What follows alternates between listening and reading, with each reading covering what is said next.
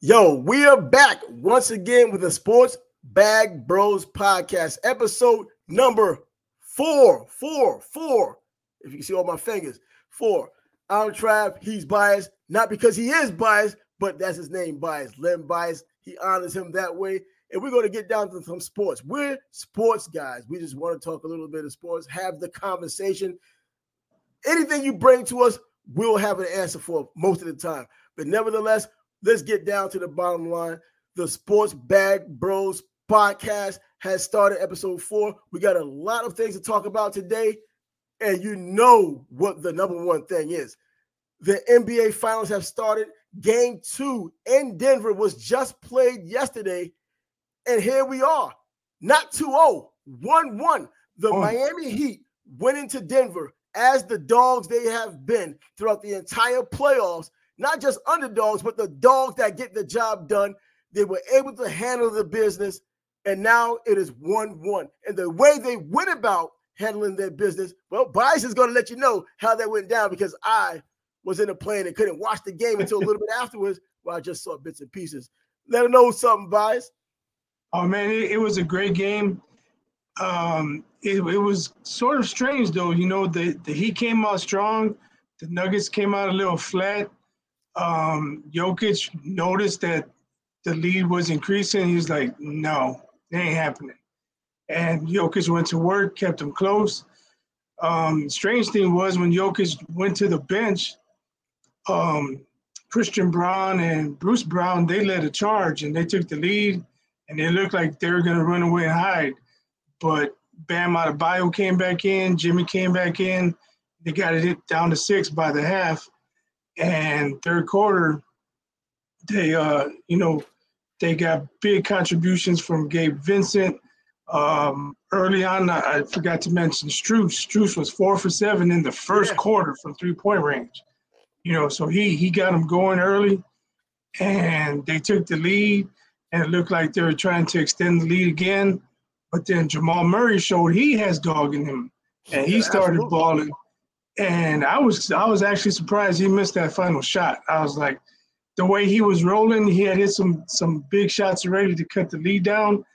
And that shot, it looked like it was going in when he let it go. But, you know, obviously he missed it. But, you know, for the Heat to steal game 2 like that, falling behind, I think it was 15 points in the second quarter, coming back. You know, I mentioned they're very resilient the other night. And they showed it again. They are a very resilient bunch, and it's going to be hard to put them away. They're going home now. They're confident, and we'll see how the Nuggets respond. Yeah, they took defeat out of the clutches. They took a win out of the clutches of defeat on the road. We talked about all of these things, including the altitude in Denver being a factor, but it seemed like that was not even a thing in the fourth quarter.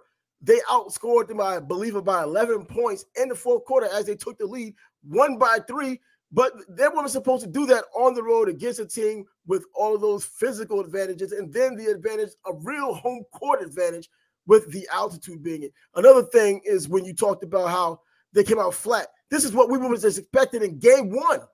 Coming out flat like this, 10 days off, no activity, just practicing, no continuity. Well, the continuity should have been off. But that's what happened in this game here. And it seems like Spo made the adjustments. The players made the adjustments. And the dogs they've been since the first time they got into these playoffs as an 8 seed and moved forward, they took care of their business on the road, showing all of the fight. Now moving forward, what are your thoughts on that? I think we're going to be in for some good action. You know, he going home, Strus, Vincent, hopefully Caleb Martin plays better. He only had 1 basket the other night, but it was a big basket. Yeah. They should play better at home. So we'll see, you know, how the Nuggets respond. You know, Christian Braun and Bruce Brown, they gave him a spark in the second quarter, but not too much in the second half. So how are they going to perform on the road in Miami? You know, Jokic is going to do his thing. Murray's going to do his thing. What happened to Michael Porter Jr. last night? Yep, no shows.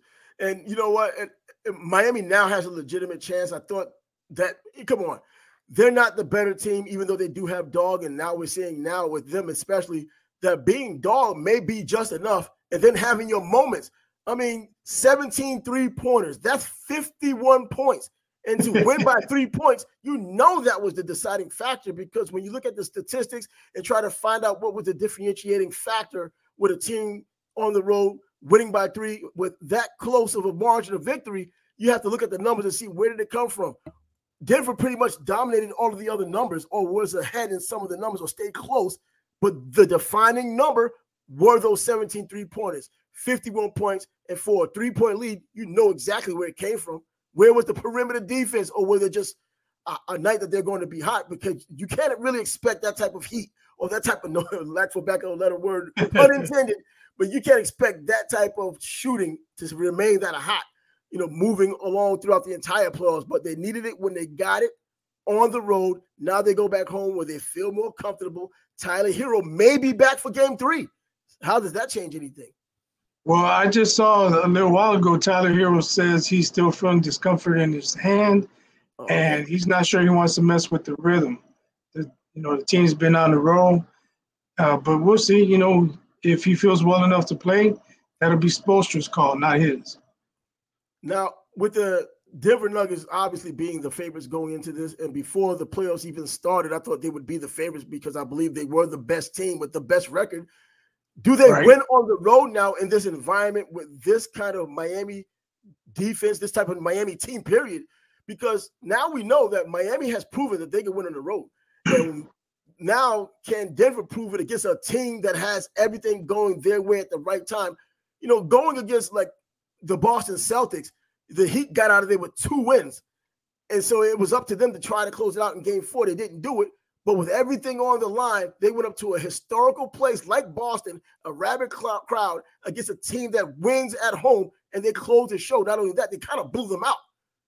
Does Denver have the cojones? They have the talent, but the cojones, do those cojones travel from Denver to Miami? I think they do. I think they do. Murray, like I mentioned earlier, Murray's a dog. Yeah, he is. He might have Butler hounding him, but Murray's going to go at it no matter who's guarding him. Doesn't matter where they're playing. Murray's going to try and get his. Jokic could play on Mars, man. What are you going to do with Jokic? It's going to be up to the supporting cast, Porter Jr., KCP, Caldwell Pope. Yeah. I'm not even sure if he had any baskets yesterday, but he had 2 crucial fouls on 3-point shots. That stuff can't happen, especially on the road. Yeah, but what's this deal with Denver having these problems? Because even though they did sweep the Lakers, there were really times when the Lakers, which was definitely not the better team or should have been in the same stratosphere, was giving them problems and losing just close games. You know what I mean? That's led both of us to believe that the Lakers probably would have won one at home, and they didn't do it. But they kept it close. This Miami Heat team is on a mission. I don't think that they allow this game to get out of hand. If anything, they may be the ones ahead at halftime or throughout the game. And if it comes down to it, well, I think the nod has to go to Miami at home. If it gets to that point in this game here, I don't think either team's getting blown out. I just think when it comes down to it, with everything just going in Miami's favor, being at home and just being the hot team at the right time, they may just pull it off. And do they pull off 2 of these in a row and put Denver in a real bad situation, a 3-1 situation? And we've seen how the Miami Heat handled that kind of a situation. Yeah, I don't know. Watching the game yesterday when the Nuggets were taking that big lead, I was thinking, wow, I picked them at 6. It may not go 5.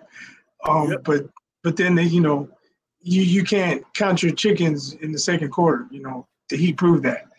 But the Nuggets are talented enough to go on the road and get a W. If they win game 3, we're looking at it a totally different way. Again, like we looked at it one way after game 1. Now we're looking at it differently after game 2. Let's see what happens in game 3. Yeah, I definitely think the Nuggets can win game 3, but they can't make the same mistakes they made yesterday. They had bad turnovers, bad fouls, and you're not going to beat a team like that when they're shooting 65% from 3-point range. Outrageous. You can't expect that to happen every time out, but even for it to happen at your house and get a win out of that as the best team in basketball, at least record-wise and now talent-wise, we're seeing that it's not even about talent all the time. I mean, these players are the most talented players in all of basketball on the planet. So there's kind of a thin line between what's great and what's good, at least right now. But being a dog is the freaking, I know we keep saying it, but being a dog seems to be the difference between getting the wins and losses. And this is what Miami is doing right now. They're getting the wins because they're digging deep. It's not necessarily just skill. They're doing it on the offensive side. They're doing it on the defensive side, and they're being clutch when they need to be clutch. Guys are stepping up. It's not just the Jimmy Butler show anymore. You know what to expect from him, and you know he can get it done when he needs to get it done. But other players are stepping up as well, and Denver's going to have to match that. We're going to find out for sure. They should be on paper, but nothing's going on paper with a bunch of series now between these teams and even other teams. But nothing's going by paper because I was pretty much putting a nail in the coffin just last episode for this Miami team. You know, if they get blown out by this, well, they should be gone by that. I did pick them to win the 6 games, lose 6 games, but it might be sooner. Now we're talking about Denver could probably be 3-1 going back to Denver. Yeah, after game 1, I was even thinking, man, it's too bad they made it close, you know, because everybody had to play to the end, and now they might not have the same energy they could have had they gotten blown out, you know. But they came out energized, playing with passion, and they gave a lot of effort early on, especially. And so having a close game in game 1 did not hurt them at all for game 2. Yeah. But I want to mention, people have been saying, what happened to playoff Jimmy?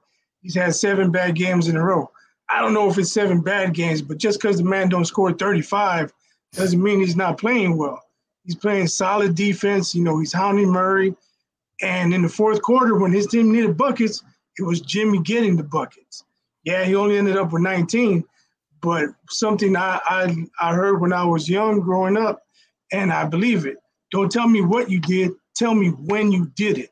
Yeah, exactly. You know, big shot Robert Horry. When did he do it? Oh. At the end of the game. He's not going to the Hall of Fame, but he has rings like everybody else, and his shots were the reasons for the season and championships. He did it at the right time. Why did they keep leaving him open? You would think after the first 4 or 5.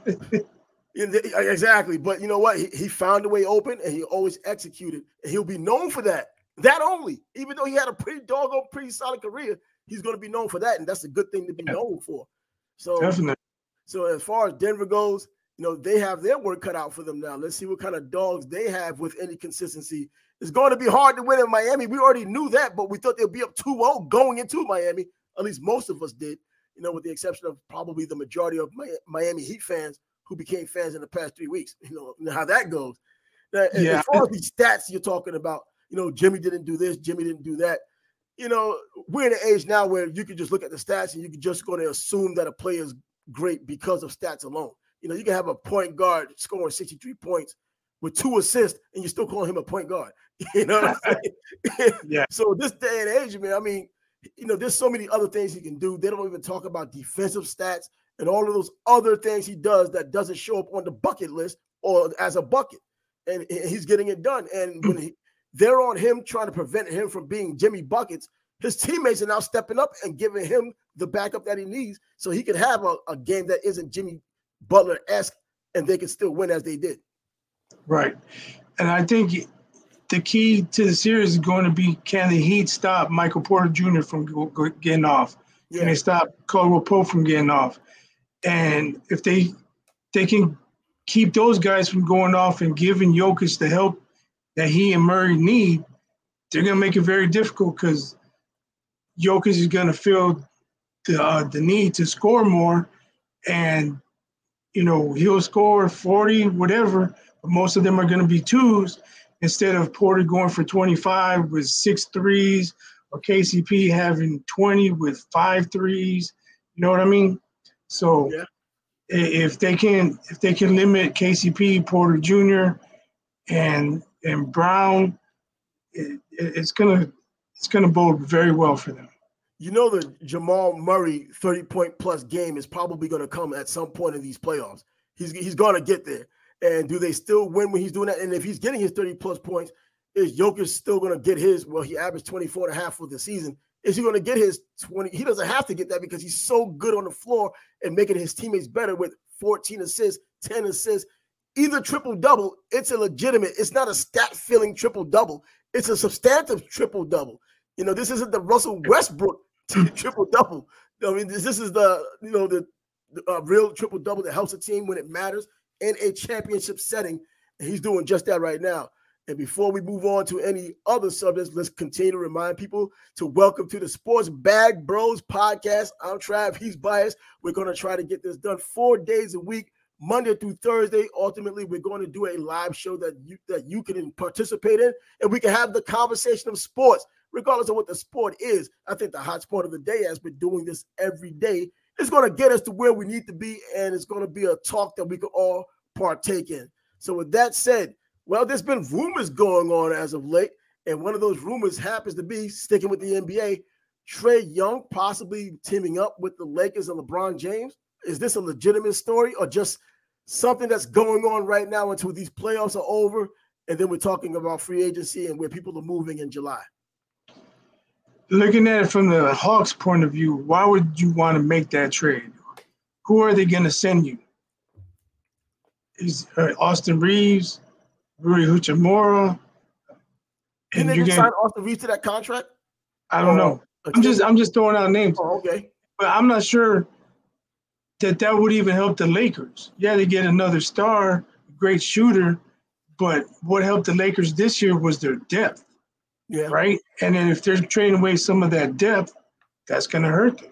But, there's free agency, and you still have the draft. We'll see what happens. But as far as I don't see anything the Lakers could give the Hawks to make it worth their while to trade Trae. And on top of that, trade with LeBron James and Anthony Davis, you're going to need to play with more than one basketball. I mean, even though Anthony Davis may get injured and you might not need that extra basketball, but in the perfect world, those three guys, they could be considered a big three. Is LeBron still a big three at his age? I think going on 39 years old in December, he may still be part of a big three. He's still putting up points that others haven't. I don't think he's a compiler. He's simply trying to help his team win, and he's on the team. So when he's getting his points and the team is winning because of it, is that just adding stats, or is this guy part of the reason why they have to win? But anyways, with Trae Young, if he comes there, this is the guy who needs the ball a lot as well. So I don't know how he meshes with that team anyway. Looking at these names and having chemistry, two different things. Yeah, and the Lakers, they were a very good defensive team this year. You get Trae Young in there, yeah. I don't see him playing great defense. No. He's going to be just that offensive, like Jimmy Fredette was back in college. With a bunch of offense and his slow legs and slow feet is the reason why he didn't have the NBA career he probably should have had. That's just something I threw out there as far as a rumor, and it's just that right now. Yeah, I've been seeing that. I've been seeing that on the internet as well, and it just doesn't make much sense to me, really, for either team. Yeah, and as far as talking about people who are changing team for team, how about going into the world of sports talk with Uncle Shay Shay and Skip Bayless no longer together? What's next for either guy? Shay Shay first. He's no longer going to be on Undisputed. Skip Bayless, is he still going to be with Undisputed? I don't know yet. I'm telling you, as I really don't know, because I don't know if they're going to just get rid of the entire program, or is Shay Shay just leaving and they're going to have Skip Bayless team up with someone else? That would be my assumption. I'm pretty sure that's Skip's show. Undisputed is Skip's show. That's pretty much why Shannon is leaving. So I think Skip's going to pick who he wants, and the show will continue with whoever he picks. Now, is he going to pick another strong-minded individual like Shannon that he's going to bump heads with eventually or is he going to pick a weaker-minded person, which is going to make for a weaker show? If he's going to have a former athlete, he's probably going to have a stronger person. I mean, a person that's just as strong as him or tries to be stronger, because these former athletes aren't going to let someone like Skip Bayless just say what they say. Just like Shay Shay, they didn't let him say what he wanted to say and get away with it. I think Shay did his own damage to himself as well. But, Skip Bayless is a media guy. He's a wannabe guy that played basketball in high school. He has his Paul. He has his Al Bundy stories about playing ball. And, and it's like he's trying to be vicarious about, live vicariously through what he should have been. That's how it seems like, and these athletes aren't going to let him get away with it. But who would be the guy that sits across from him that can also bring the charisma and the knowledge and, get the buzz that Shannon Sharpe had gotten? I don't know, but it just came to me. He went with an offensive football player, and Shannon maybe goes defensive football player this time. Maybe somebody like Terrell Suggs. He got into it with Terrell Suggs after that Ravens 49ers Super Bowl. Yeah. Terrell was telling Terrell he had a bad game, and Suggs was telling him, man, you don't even know what my job was, man. You don't know if I did my job or not. What do you mean I had a bad game? Kaepernick didn't get around outside. That was his job, containment. Skip was talking like he knew something. Suggs had his cool. Yeah, that's the truth, man. But I can also see there's a fine line between being someone who observes and allegedly a professional who allegedly knows what he's seeing because you're a media type, but you never played the game. Now, I don't believe completely all the time that you have to play the game to know what you're talking about, because as long as you know how to put sentences together and you know what you saw, you just tell people what you saw. You know what I mean? That type of thing happened to me because I was in media. And I remember when the Jaguars played the Steelers, I believe it was a Monday night game, and Marcus Stroud was getting manhandled by Alan Faneca. I mean, he was pushing him through aisle 10 of the frozen food section at Walmart, like in a shopping cart. That's how he was pushing him around. And I just mentioned it in the press box, and people started talking about it after the game, and the Jaguars lost. It was a hard-hitting game, one of the hardest hitting games I've ever been. And this was from the press box. And I get to the locker room, and Marcus Stroud and I always had a pretty solid relationship, professional relationship, not being homeboys, that kind of thing. But we always spoke to each other respectfully.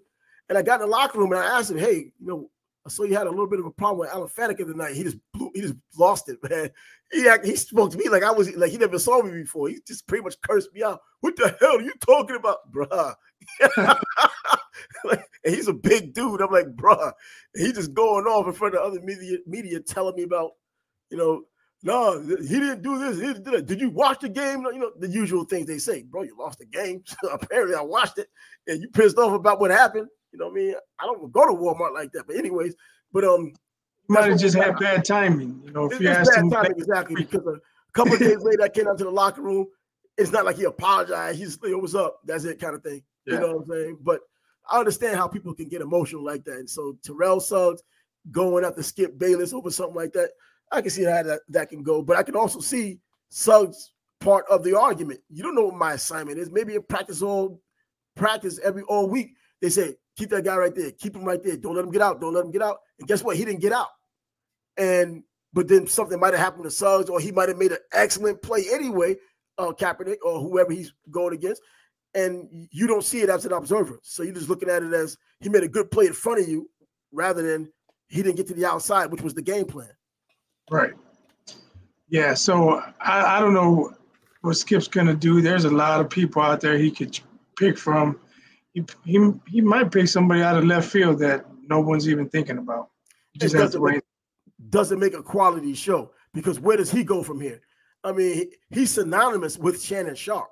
Shannon Sharpe was always the one that people knew. I mean, it was football people in the beginning, but Shannon talks about basketball, as we know from Kwame Brown. He talks about boxing. He talks about other sports. He's trying to be well-rounded. I remember Bart Scott, a football player up in the New York area, because he was a Jet after being a Baltimore Raven.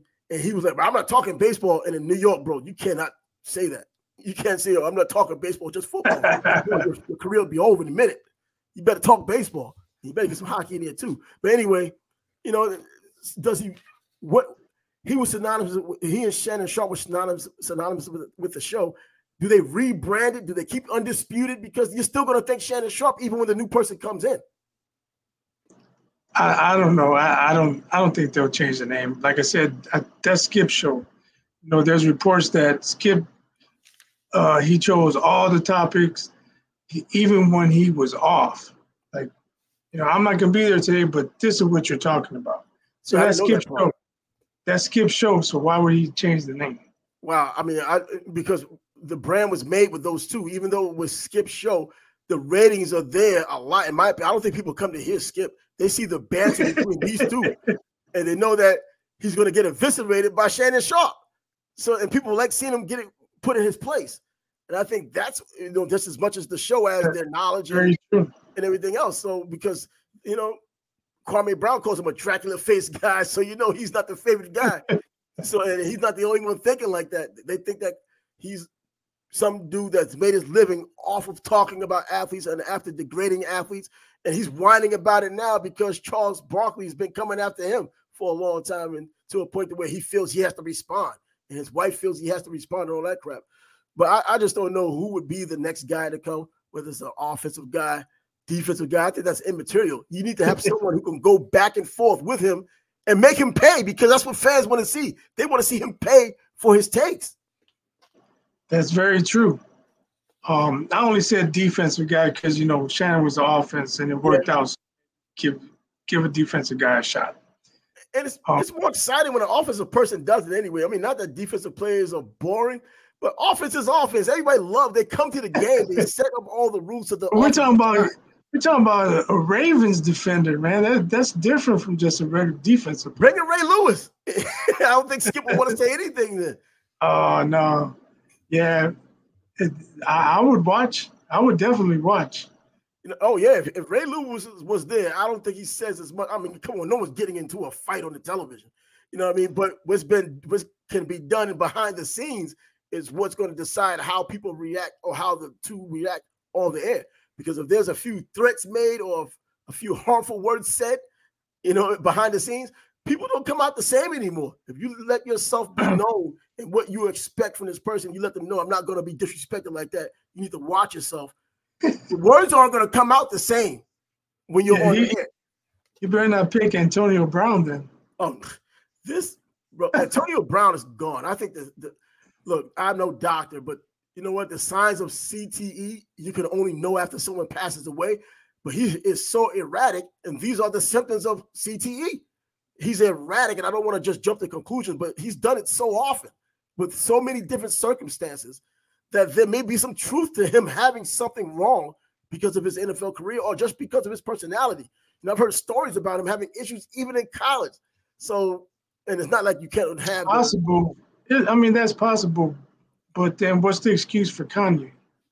For Kanye West? Yeah. Oh, I don't know what his issues are. He don't have CTE. He doesn't. We don't know that. How many I'm just saying, you don't necessarily know that AB is just not out there. Oh, you know what? But at least, I think you can say that he's probably bipolar. If you had some diagnosis or whatever, he may be bipolar. So if that's his reasoning, but at least it's something official. Antonio Brown is still just Antonio Brown. I don't believe anyone's come out with any type of, he's probably bipolar. It's almost like straight to CTE because he was an NFL player and you saw the things that he was doing, the hits that he's taken. And what was the hit that he had taken that seems like he hadn't been the same since that hit? I think it was the Bengal player that hit him. Forgot his doggone name. Oh, was it perfect? Yeah, exactly. That was the hit that he had taken. And from many, I guess in hindsight, they start saying, you know what? He hasn't been the same since that hit. Is this the reason? Now, CTE doesn't come from one hit. It's over the course of time. But anyways, Antonio Brown, come on. You just reminded me of Lynn Swann getting beat up by the Raiders, clotheslines and whatnot. And he seems to be fine. Oh, you know what? It affects different people because we can go back to our sport of boxing and Willie Pep fighting all of these fights. And he doesn't have the same effect as someone else who's fought less. Tommy Hearns is slurring his speech, or you look at someone like Meldrick Taylor slurring his speech with not even a third of the fights that Willie Pep has had. Even though he was a defensive guy, he's been knocked out before. He's taken a whole lot of hits. We're talking about the sparring, all of those things that go into it. To having a long boxing career like those guys had. Henry Armstrong wasn't slurring his speeches like that either. He had a whole bunch of fights as well. You know what I mean? So I guess people react to it differently. Michael J. Fox never fought before, but he did play some hockey, and he has, Parkinson's. You know what I mean? And Ali had Parkinson's syndrome. So there's a difference between the two. But the bottom line is, that their brains are separate, and they get different results from whatever punishment they've taken or any trauma they've had. Right. But you mentioned Pep. He was very defensive. Yeah. Hey, Meldrick Taylor, not very defensive. Let his hands go. Took a lot of punishment. Tommy Hearns. One fight could be the response. That one fight could be responsible. That Chavez fight, bro. Come on, no one could be the same after that. Yeah, I mean, considering the injuries he had that night, broken eye socket, swallowed 3 pints of blood, piss blood, and all that. And the brain trauma. I mean, the punches, when they had it on the legendary night, you can hear the but punches. You can't see. Bone crusher punches, as Richard Steele said. I mean, he had a lot of heart, but that brain trauma does matter. But anyway, I think that Antonio Brown, for it, people may want him on there because he can go back and forth with Skip, and there's always going to be that element of him actually getting up and beating Skip up on air because he can't control himself. And that's worth the price of admission in some people's mind. But I just don't see him being the guy. But we'll ultimately have Jim Rome. Jim Rome. Yeah. Man, I don't even know if that was staged or if that, and it wasn't even anything big. It just pushes him over. Yeah, I mean, put him over the chair. You know what I mean? And he felt better afterwards, I'm sure. He sure felt better. He got the point across. And Jim Rome's a shorter dude, a little dude. I mean, you probably wouldn't look at the television and know it for sure. I've seen him a couple of times on radio. I saw him on Radio Row at Super Bowl when he was here. And little dude. I mean, a lot of these guys are little dudes. And I guess that's why they run their mouths the way they do. But anyway, once again, this is Trav. He's biased. This is the Sports Bag Bros podcast, episode number 4. Put that 4 up there again. 4. And we'll try to do this 4 times a week, Monday through Thursday. When we start doing it live, we'll do it around 9 o'clock Eastern time. So if you want to get your feel of the sports day and things looking forward, we have a lot that we're going to get into throughout the entire time we do this podcast. You can go to our YouTube channel, which you may be right now. If you could see this, Sports Bag Brothers podcast, whatever episode, but just subscribe to the channel, give us a thumbs up, like the channel. Liking the channel helps the algorithm more than the subscriptions themselves. Or you can go to Spotify because the podcast is also on Spotify. So download that. I'll have the links in the description if you want to download that on your long trip, because sometimes this is a long show. We're not trying to be long-winded for the sake of it. We're trying to give you the information that you're going to need in order to go through your sports day, because 4 times a week is a big part of the sports week. So why not do that? And with that said, we got through Skip Bayless. We got through Uncle Shay Shay. Let's talk just a small bit about the baseball. Aaron Judge hitting the wall or gate, hurting his toe, missing a game because of it. What kind of players do we have these days? Hey, man, that's a big guy to have an injured toe. I have a really good friend. He broke his pinky toe. He had to cut out the part of his shoe to relieve some pressure. Toes ain't nothing to mess with, man. They are, man, but these 6'7", trying to run around, shag fly balls in the outfield. Hey, take a day off, man. Yeah, he did. And then Aaron Boone's like, well, we give him treatment for his foot. My man's over a $250 million contract, tall as hell, big as hell, making big plays. I mean, he's like, right now, he and Ohtani, again, are the MVPs of the AL right now. This early in the season, just depends on what's going to happen after the All-Star break. We get to see who's really going to fall into the play. But God, man, this guy, I don't want to see that. He's too big to be banging into walls, but it's nice to know that he can run that way and that he's fearless in doing it and that he's doing anything to make a play. But we've seen what it's done to smaller guys like Ken Griffey Jr. That type of play really kind of ended his career or shortened his career, making those kind of plays, running into walls, falling down, diving, getting hurt, and it had nothing to do with hitting the ball. Yeah, he's got to try and be more aware of his surroundings out there. When you hit the warning track, you're coming up on that wall. So as you would think, the outfielders know they're coming up on the wall. So, yeah, he should try and avoid those type of crashes with doors and swinging fences or whatever the case may be. And there will be fans out there, if he did decide to be timid when something like that happens the next time, they're going to be upset with him. Man, you need to go out, especially if it leads to some type of runs that causes a loss. I can see them complaining because fans are never going to be happy. You can give your very best and do well giving your best, and they'll applaud you. The one time you don't give them what they want, they call you the biggest bum, and that's just how sports goes. But, you have over $250 million in your bank account. That's guaranteed money, and you're living up to it so far. You know what? Even the obnoxious New York fans, which I'm one of, we're still going to say nonsense about it. So with that said, we're just moving on a little bit. Just had to do a little Aaron Judge. Real quick, real quick, since your Yankees gonna play my White Sox, I just want to give a shout out to Liam Hendricks. He got his first victory after coming back from non-Hodgkin's. Oh, really? I didn't know that. Yeah, he pitched Sunday in the 8th inning, got a 1-2-3, and then the Sox scored in the no, maybe it was the 9th. Yeah, he scored. He pitched the 9th. They scored in the bottom of the 9th, so he got the W. Oh, wow. So and it was on National Cancer Day or something like that. So see, and I think we hear about cancer so much these days that not that we take it for granted, we don't think about the grind that goes into it, especially if you're an athlete. You know what I mean? And then coming back to play on the highest level. I mean, there's so many levels to baseball. When you get to the major leagues, yeah, we know it's the highest plateau. But to come back from something like that, cancer, I mean, I've seen it personally up front, close, and saw what cancer can do to an individual. And this person in particular didn't make it through. But I just know going through the process of the chemo and all of the rehab and then getting into a sport like baseball, a pitcher, which is a very stressful position.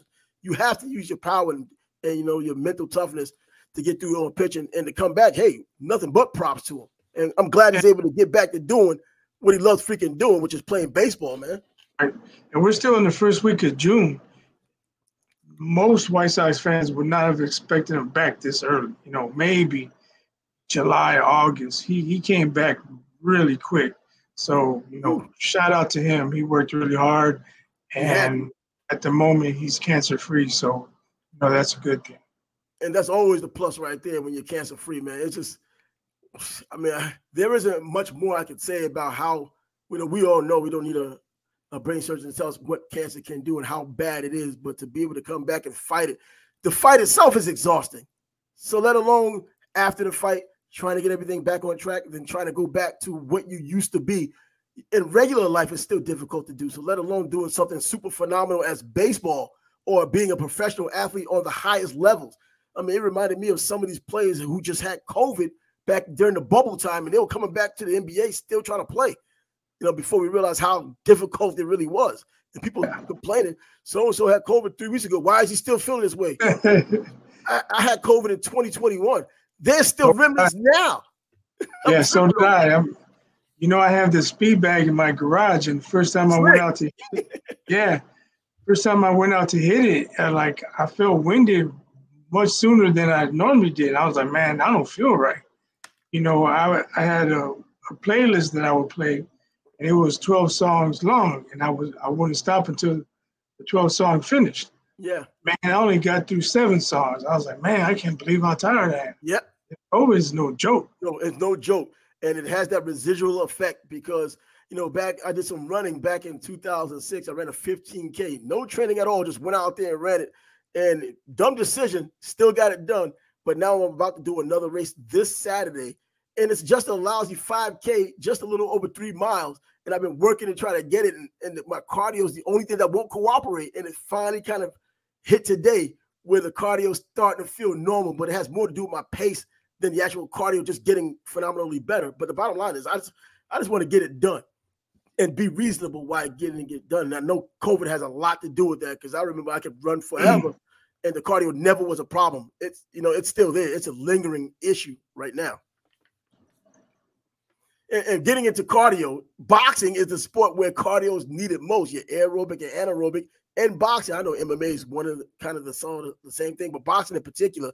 And with boxing, we can talk about Floyd Mayweather this Sunday taking on the grandson of the Dapper Don, John Gotti, the late John Gotti, the mafia boss, the Gambino crime family. His son or grandson, John Gotti III, is going to take on Floyd Mayweather, I believe, in Sunrise, Florida, somewhere down in the South Florida area, in a boxing exhibition, which Floyd has been known for over the past now several years.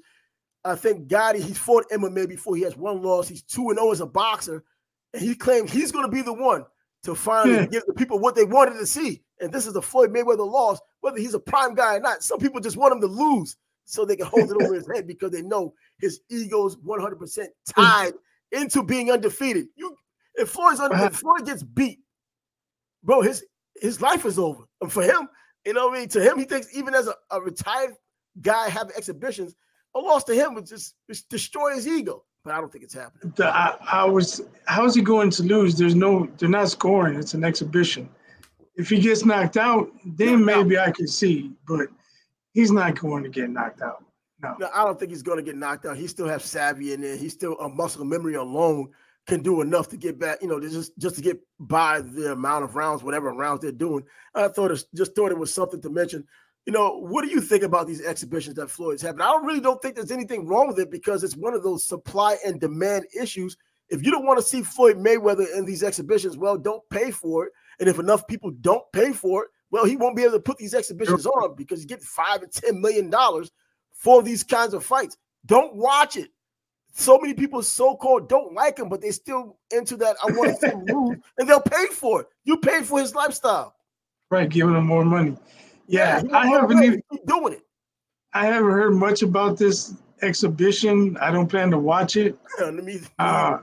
Unless something happens, I won't even look for highlights on YouTube. But, I mean, more power to him. If Floyd wants to do it, why not? It was working for Julio Cesar Chavez.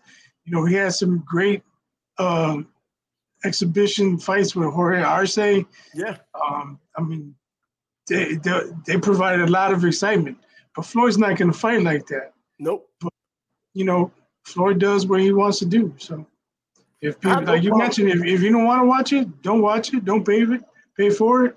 If you like Floyd, then pay for it and watch it. Yeah, I have no problem with Floyd doing this kind of thing. Like I said, if you don't want to watch it, you don't have to watch it. I'm not going to watch it. I don't think it's anything big. If he gets knocked down, I'll just get there for the meme. That's it. but anyway, I think that, look, he's not the first one. You mentioned Chavez and whatnot, but that's a different style of fighting. But, you mentioned these other people that, that had their exhibitions. Muhammad Ali had exhibitions and no one complained about it. He fought a wrestler in Antonio Inoki and he got his shins like busted up. It was a farce. And we've seen Joe Louis in the wrestling ring having exhibitions. We've seen other fighters. I mean, even Muhammad Ali once again fighting Lalo Zato, the football player from the Raiders. And he tried to get serious with Ali until he realized he was in there with a world-class athlete. Yeah. So he's not the one that's desecrating boxing. It's not even a desecration. It's just an option and a choice he chose to make to do something. And he's getting paid for it. Why not? In his retirement. It's not even going on in his official record. So if something were to happen, such as him losing, quote unquote, and getting knocked out, if that did happen, it's not going on his official record. It's just stuff for people who wanted to see it all of these years he was active, who didn't get their wish. It's something for them to get happy about. That's all it is. But he's making the money in the meantime, but it's going to be less and less money because there's fewer and fewer people that the crowd really wants to see him. They don't want to see him too much. So this John Gotti name, it was big in the New York area, Connecticut, Jersey, New York, the tri-state area. Around the country, it was kind of sort of big for wannabe gangsters, but that's not the name that really buzzes. That's why I think that, a lot of these transplanted. You know what might draw some interest? What? If he had an exhibition against Spotafora. You know what? All those Floyd haters out there is like, give Spotafora a shot. Give Spotafora a shot. You know what? Why not? Because he doesn't want to fight real boxers, and he hasn't really fought real boxers. I have no idea what kind of shape Spotafora is in these days, but hey, if he wants a little payday, get in the ring with Floyd.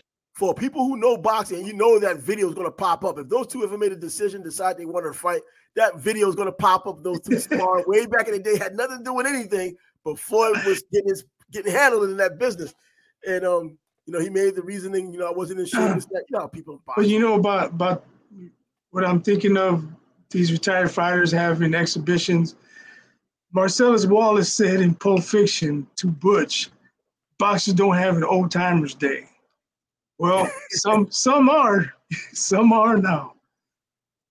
Well, their old timers day is when they finally get beaten up badly. Muhammad Ali had an old timers day against Larry Holmes. Bro, that's the worst time to find out. It's an old timers day.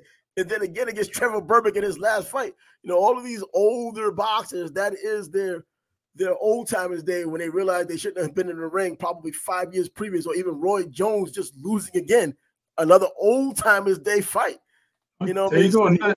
Yeah, he fought Tyson. So, that was like an old timers day. Yeah, and then his most recent fight, he lost a 10-round. I didn't even know he fought. Yeah, exactly. He fought another guy, an MMA guy, I think, who was making his pro. He lost to an MMA guy? Yeah, he lost to an MMA guy, bro. Come on, man. Look, for people who want to make the comparison, MMA and boxing, if you want to use it against an almost 60-year-old fighter to make your case, bro, come on now. And it was in a boxing ring, so it wasn't an MMA fight. But Roy shouldn't be in the ring. And, he says, I do it for the people. Which people? I never even knew you was fighting. You know what I mean? And I'm giving the people what they want to see. They didn't want to see you lose. They showed up because they thought you were going to win. Not the ones who tried to organize a Roy Cop back in the day, is it? Roy Cop. I know, right? Now, well, we got what we got with that, man. But, yeah, I just wanted to touch on Floyd Mayweather going against the Dapper Don, the Teflon Don, John Gotti's grandson, John Gotti III, this Sunday down in South Florida. I think it's Sunrise or somewhere down in that area, which is by far larger than Miami. And we'll see what happens. We'll get some results. It's a Sunday fight, or a Sunday event. I don't know if it's going to be a fight. And so finally, we can talk about a little bit of college football to end the show. College football is coming up. This is June, so July, all of the college football starts popping with the media days. The NFL starts with their camps next month as well, but we have SEC Media Day, ACC Media Day, Big 12, Big 10, Pac-12, all these media days, even SWAC and MEAC on the lower levels of college football having their media days next month in July. And coming along with that, well, there was a ballot for the College Football Hall of Fame, honoring, obviously, some of the better college football players. It doesn't matter what they did in the NFL. This is the College Football Hall of Fame. Tim Tebow's in it. And we know what his NFL career was, so we know it doesn't have anything to do with pro success. And on the ballot, you saw Mike Vick and Larry Fitzgerald. Obviously, no-brainers. Yeah, Larry Fitzgerald for sure, no-brainer. He had 2 1,000-yard receiving yard seasons. He was a runner-up for the Heisman, won the Biletnikoff, the Walter Camp. He has the accolades. Michael Vick, I don't know if he's a no-doubter. He did it one season. He was a one-time All-American. Does that constitute Hall of Fame? He didn't do it for 3 seasons. Well, I think because of the way he did it as a true I'm not saying he's not a Hall of Famer. I'm just saying I don't know if he's a slam dunk. I think he's a slam dunk because of the way he went about it, because in his freshman year, redshirt freshman year, they went to the national championship game and took on a phenomenal Florida State team where Peter Warrick was on that Florida State team. And, he was the reason why they were even there. And he was the reason why they were even competitive in that game. And I think that he really showed up, and that's what put him on the public consciousness as a player playing in that Florida State game, because that was back when Florida State had nothing but athletes. It was Florida State. It was Miami. It was Florida that had nothing but blazing speed. Of course, you had Nebraska that had teams like that with Florida players on it. And, so for him to come out of somewhere small and lowly like that Virginia Tech team, they were a good team, but they weren't expected to do what they did against Florida State. They were supposed to have gotten blown out. And he alone had Florida State just running around like a bunch of chickens with their heads off. And, and then the following season, I think he had the little injury when he, against James Madison, he was pushed into a brick wall, and I think he hurt his wrist. And, the season was still good enough to make him a first-round pick in the NFL draft, the first pick overall. So, yeah. I'm just saying, I don't know what the criteria is for college football players. I just know when I looked at the list, some were like one-time All-Americans. Peter Warrick, who you mentioned, he was a 2-time All-American. So that tells me he should be in before most of those guys that were on the list. But, you have some great names on there, like Dan Hampton, Jerome Brown. Yep.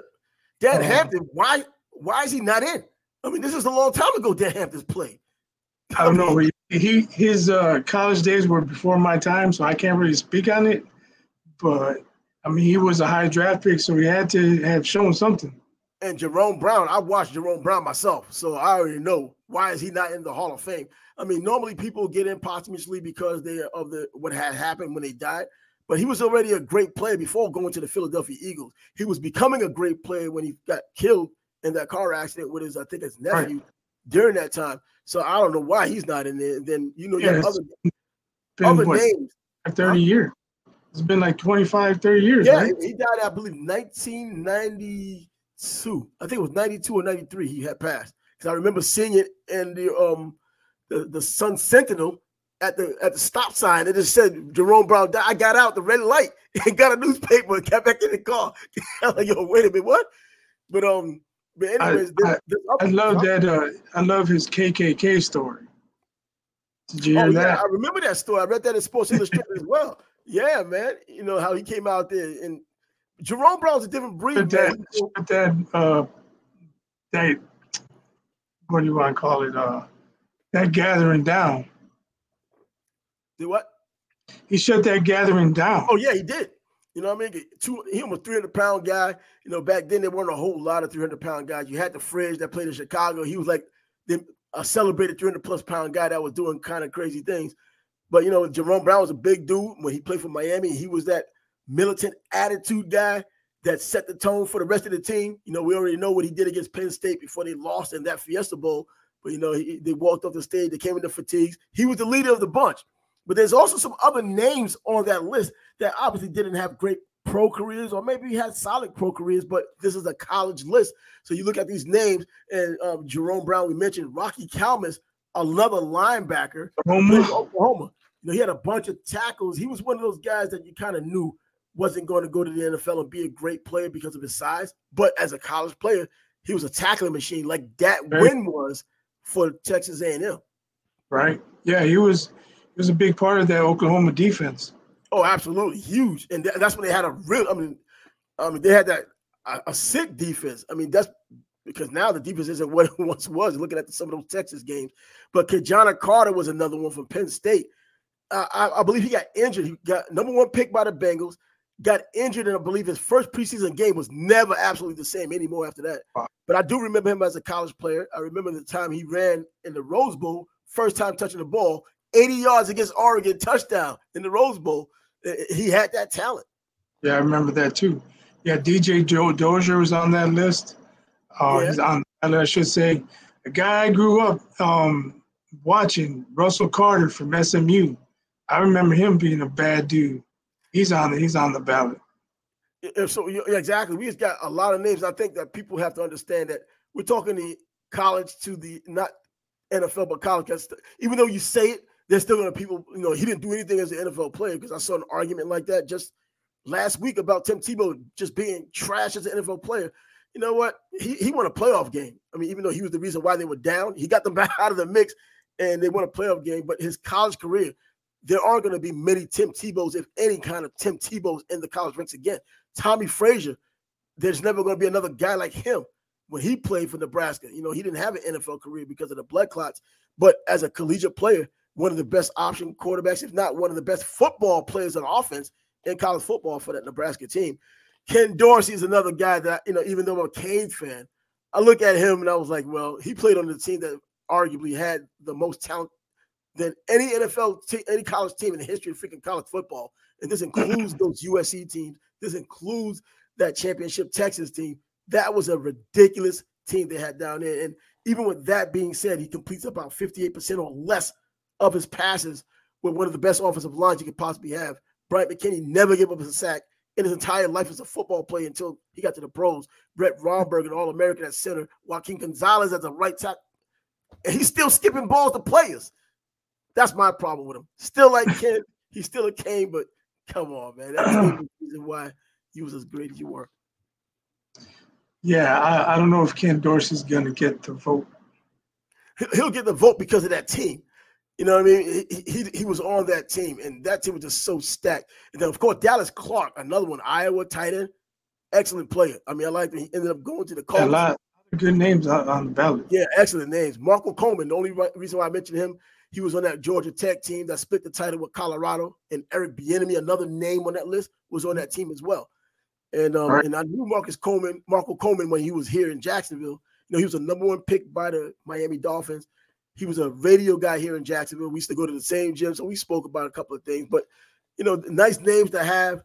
And those 2 lead names we started off with, Mike Vick and Larry Fitzgerald, in my opinion, both absolutely deserving. In your opinion, I think Fitzgerald's damn sure legitimately deserving, whereas Mike Vick, you can live or die by it. But, you know, maybe not first ballot. Yeah, maybe not first ballot for you. From what I've seen, You know, he did have that game against Temple at the old Veterans Stadium in Philly, that raggedy stadium on a rainy day. I think it was against Temple, and he had to make a big play to win that game. So anyways, that's going to be it for us today. The Sports Bag Brothers podcast episode number 4 is going to come to an end tonight. We went over a number of conversations, a number of topics in the sports world, and we'll be back again the following day with episode 5, doing a lot of the same thing. We're not going to repeat this because we're expecting new things tomorrow, and we put in some work to know these new things. So, Bias, any final words on this?